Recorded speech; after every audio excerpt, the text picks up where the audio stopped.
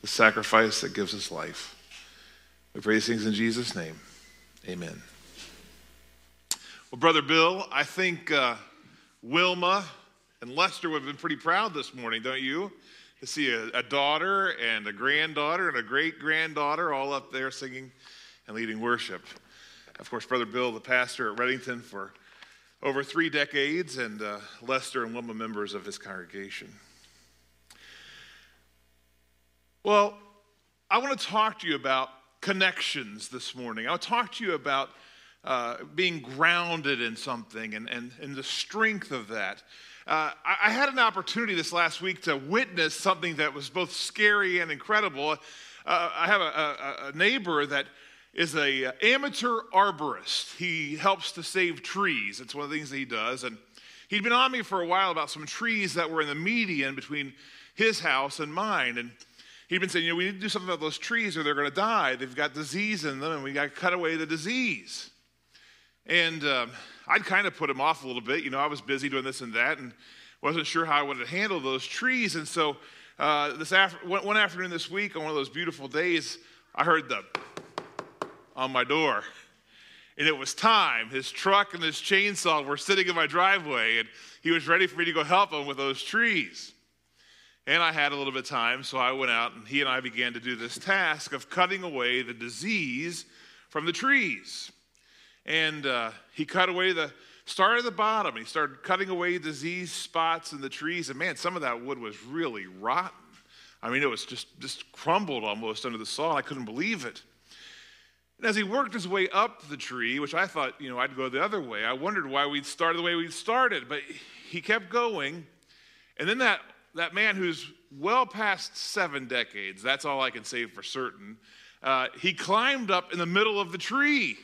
And he started to go higher and higher, standing on what he was confident were the healthy branches, cutting away more of the things. You know what? That guy got higher up than I am, taller than the street. And I was pretty nervous at that point to have this old guy with a chainsaw up there. And I said to him, if you fall, your wife is going to kill me. To which he said, no, she'll probably give you some of the inheritance money. That's just. But here was what was remarkable, is that he was confident because he knew that he was standing on something that was solid, it was secure, it was anchored in the earth itself, it was grounded. And because of that, he was unafraid. And he made it back safely to the ground, and hopefully the trees will live a little longer now because of what he did. Well, there are things that kind of ground us and anchor us. And in fact, the Bible talks about this idea of anchoring in a couple of passages, but one of my favorite passages is from the book of Hebrews. And I don't know if you have your Bibles with you or not, but you can follow along. This is from Hebrews chapter 6. And the Hebrew writer says, we have this hope as an anchor for the soul, firm and secure.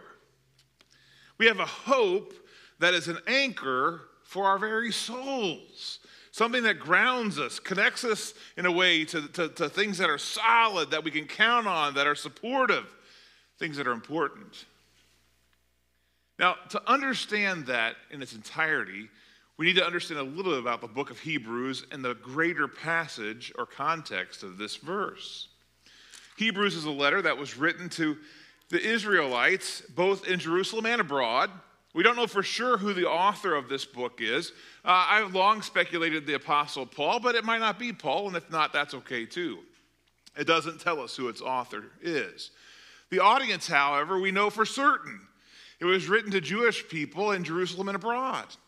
And it has a message about how that Jesus is the promised Messiah. That's at the very heart of the book of Hebrews. Well, if you read this book and you read this greater passage around it, it says there were some things that we can be confident in, like an anchor. And this was true for those Israelites. It's also true for us. Things we can be confident or be anchored to. Here's the greater passage. It begins in about verse 13, I think. It says, when God made his promise to Abraham, all right, this was well known to the Hebrews, Father Abraham. His promise to Abraham, what was that first promise? He'd be the father of a great nation. That his descendants would be as numerous as the sea, as the sand of the seashore. And of course, through the decades and millennia that have passed, certainly that's true. And then he says, the Hebrew writer says, since there was no one greater for God to swear by, he swore by himself, saying, I will surely bless you and give you many descendants. And so after waiting patiently, Abraham received what was promised. Something was promised and it happened. He's writing about things you can count on, that are firm, that are connected, that are anchored. He says you can be confident of this. If God makes a promise, God will keep his promise. This is important to understanding this idea of our hope. God does what he says he's going to do.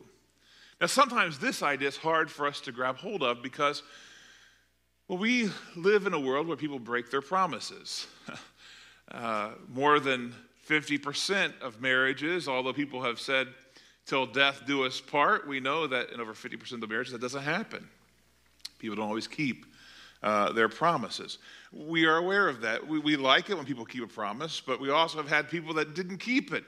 Someone said, we've told them something and they promised not to share it, and then it comes back to us fivefold. They didn't keep their word. They didn't keep their promise. Sometimes, however, people do keep their promises. And when it happens, it's pretty incredible. I like the author C.S. Lewis. He is an interesting author. Not perfect, and I wouldn't say I like everything about his theology, but I like a lot of things that he's written, and I like a lot of the way he thinks about faith in God. But I also like something about the man himself. When he was a young man, he was drafted into the military service for World War I. And while he was going through his training, one of the young men that he was billeted with or housed with was a man named Patty Moore. And he and Patty had become, over the course of weeks of training, they became the very best of friends. In fact, they were such good friends that they made a vow of sorts to one another.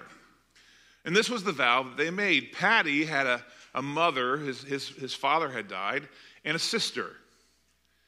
And Patty Moore asked C.S. Lewis, if I'm killed in battle, will you promise to take care of my mother and my sister? And C.S. Lewis said, yeah, I would.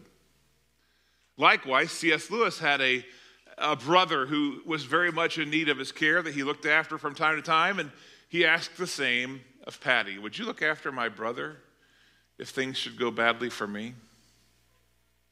The men made their pact, and it wasn't very long into the war, about a month in, that they were fighting, and Patty Moore was killed. A month later, C.S. Lewis was nearly killed. So he went home from the war. Now, he'd made a promise, but surely it was just a wartime promise, not something that you would take seriously, except he did. By all accounts, Mrs. Moore was a cantankerous woman. But he cared for her to her dying day. And not only for her, he made sure that her daughter, Maureen, also was well cared for and provided for, even in money from his estate. Wow. It's a powerful thing when promises are kept. At extraordinary sacrifice sometimes. Well, the Hebrew writer wants you to know something. God always keeps his promises. To the Hebrews who were reading this letter, he was saying to them, look, you know this is true. You know that what God promised has happened because you're here. You're a descendant of Abraham. So the Hebrew writer goes on then, and he says, most people swear by someone greater than themselves, and the oath confirms what is said, and it puts an end to all the discussions because God wanted to make the unchanging nature of his purpose very clear to the heirs of what was promised. He confirmed it with an oath. God did this so that by two unchangeable things, his word or his promise and his oath, in which it's impossible for God to lie, we who have fled to take hold of the hope offered to us may be greatly encouraged. For we have this hope as an anchor for the soul, firm and secure. It enters the inner sanctuary behind the curtain, where Jesus himself, who went before us, has entered on our behalf. An anchor. Several years ago, when I was a boy, actually, I was told by a neighbor that if I was going to use the little rowboat that he had, I'd need to get an anchor or it'd get blown all over the lake. Well, the first time I went out, I thought, no problem, I don't need an anchor. And I quickly learned he was exactly right. The boat just kept going right back, and I couldn't row the boat where I wanted it and fish at the same time. I needed an anchor. So I said, well, I don't know how to make an anchor. He said, oh, it's easy. He said, just get you a Clorox bottle and make sure it's empty of all of its contents, fill it up with sand, tie a rope to it, and throw it out there in the lake. That'll be an anchor. It was the worst anchor I ever had in my life. That rounded plastic just drug all over the bottom of that lake. It didn't do anything. He laughed. Then later on, he gave me a coffee can he'd filled with concrete and put a little rebar hook in there that I could tie a rope onto. And it worked pretty well as an anchor because it was heavy enough. What kind of anchor do you have when storms of life come? What kind of anchor holds you? Well, the principal character of the story so far that the Hebrew writer has wanted to make was the story of Abraham, this Old Testament character that had left everything he knew to go to a land that God would show him. Well, as we read the story about Abraham, and we read this passage about anchor, an interesting chapter unfolds before us from the life of Abraham. It says that Jesus had entered into this place on our behalf, that he has become a high priest forever in the order of all people, Melchizedek. What an interesting name. Do you know who this person is? Now, the Hebrew writer goes on and tells us a little bit, but let me take you back to a story from the life of Abraham, the person who had a promise, the person who was trusting in God for his hope, for his plan, for his life. His anchor was firmly held and grounded on God. And because of that, Abraham had the confidence to do something incredible. And this is what had happened. His brother-in-law, Lot, had accompanied them on the journey from his homeland of Ur of Chaldees. And as the story has unfolded, there was a moment where Lot chooses to take his herds and his servants and to move into the lush plain, and Abraham has to kind of stay up in the rougher and rugged mountains, but he makes a choice to do that. Well, as Lot is living out in the plain, something happens. A neighboring king comes to war against that area and captures not only Lot, but also the local king, Bara. And they take them off.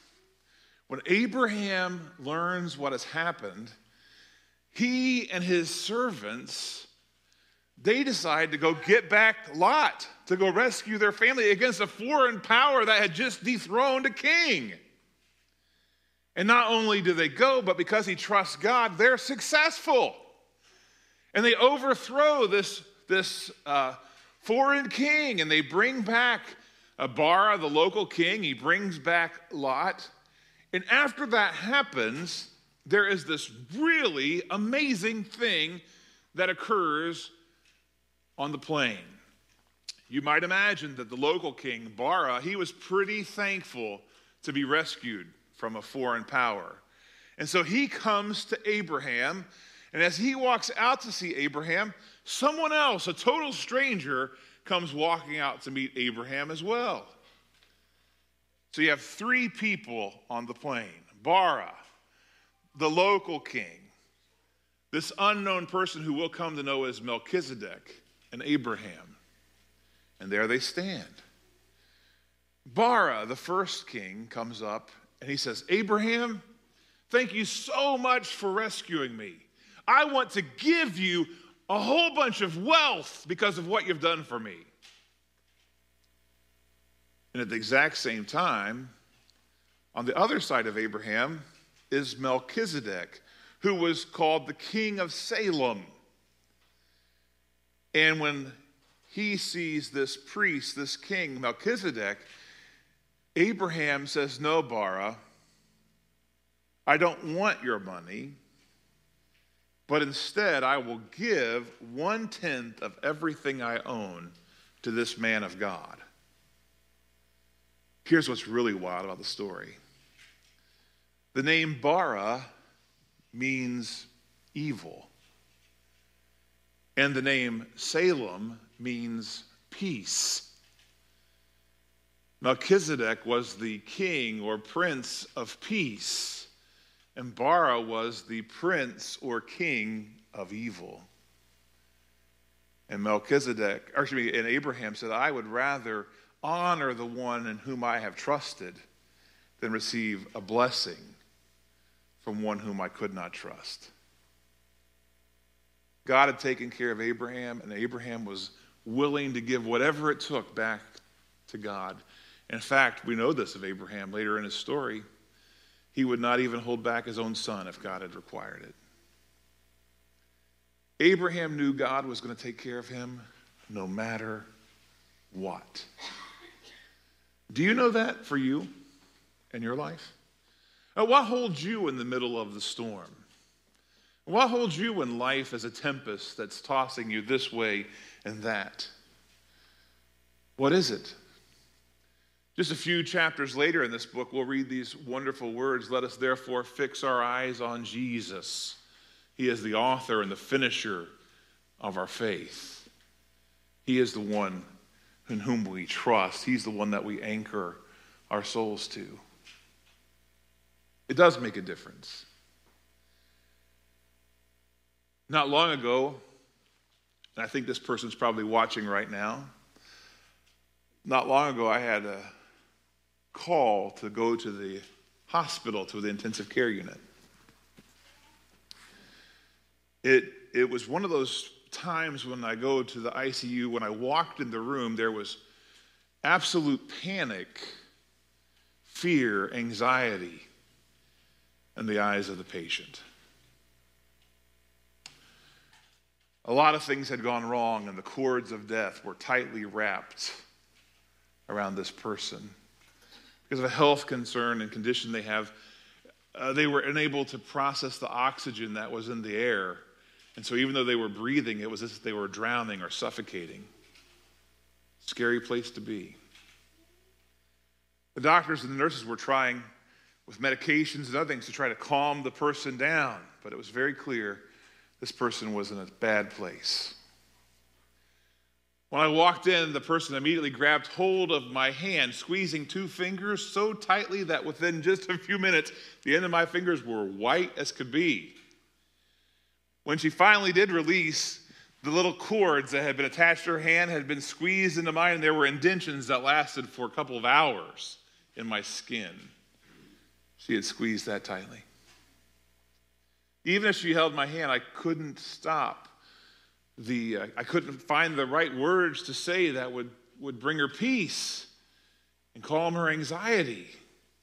And in my spirit, I was frustrated. And I was praying, "Lord, how can I help this person? What can I do for this person? I don't know what to do." And it came to me, and it was something I've never done before in a hospital setting. But the only thing I could think of is that when I had my children were afraid, when they were little, I would sing them a song. And it's a song that I'd made up by God's help, I guess. It's a very simple song. But I've sung it to them throughout their lives. And that's the song that came into my mind.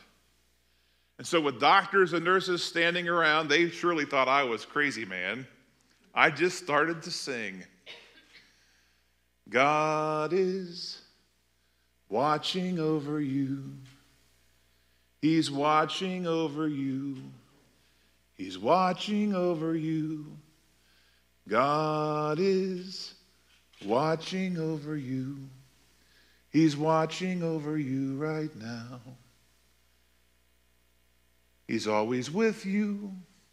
He'll never leave you. God is faithful. God is faithful. He's always with you, and he'll never leave you. His faithfulness extends to generations. God is watching over you. He's watching over you right now. And she was calm as could be. She remembered the anchor. And there in a room that just seconds before there had been panic and fear and chaos, that woman began to sing to me a lullaby that her mother had sung to her growing up. And she sang back to me a song that she knew that God loved her. What's your anchor? What will hold you in the hardest moments of life? And what kind of an anchor is it? Is it an old Clorox bottle that'll drag across the bottom? Or are you anchored in a firm and sure way? Several years ago, I had the chance to go to Virginia Beach and to look at the aircraft carriers as they came in and they were docked there, one of them. Here's what impressed me the most was the size of the anchors. And those anchors are about the size of your house on those things. An anchor that's going to hold firm and sure. The Hebrew writer wants you to know something. You have a hope that is an anchor and it is grounded in something firm and secure if you know Jesus Christ as your Lord and as your Savior. But if you don't know Jesus, what's going to hold you in the tempest when life gets rough? If you've never accepted Jesus, let this be the day. Let this be the day that you say, I believe Jesus is the Christ, the Son of the living God, and I do accept him as my Lord and as my Savior. Be faithful in Christian baptism. Be faithful to walk forward in faith and knowing that God will do what he has promised to do for you. For others in this place, maybe you're in the middle of the storm. Maybe today you need to be reminded of something. God's bigger than you are. He's bigger than your problem. He's bigger than the cords of death. He can handle it, even when you can't. Whatever decision you need to make, would you make it now as we stand and we sing our hymn of invitation?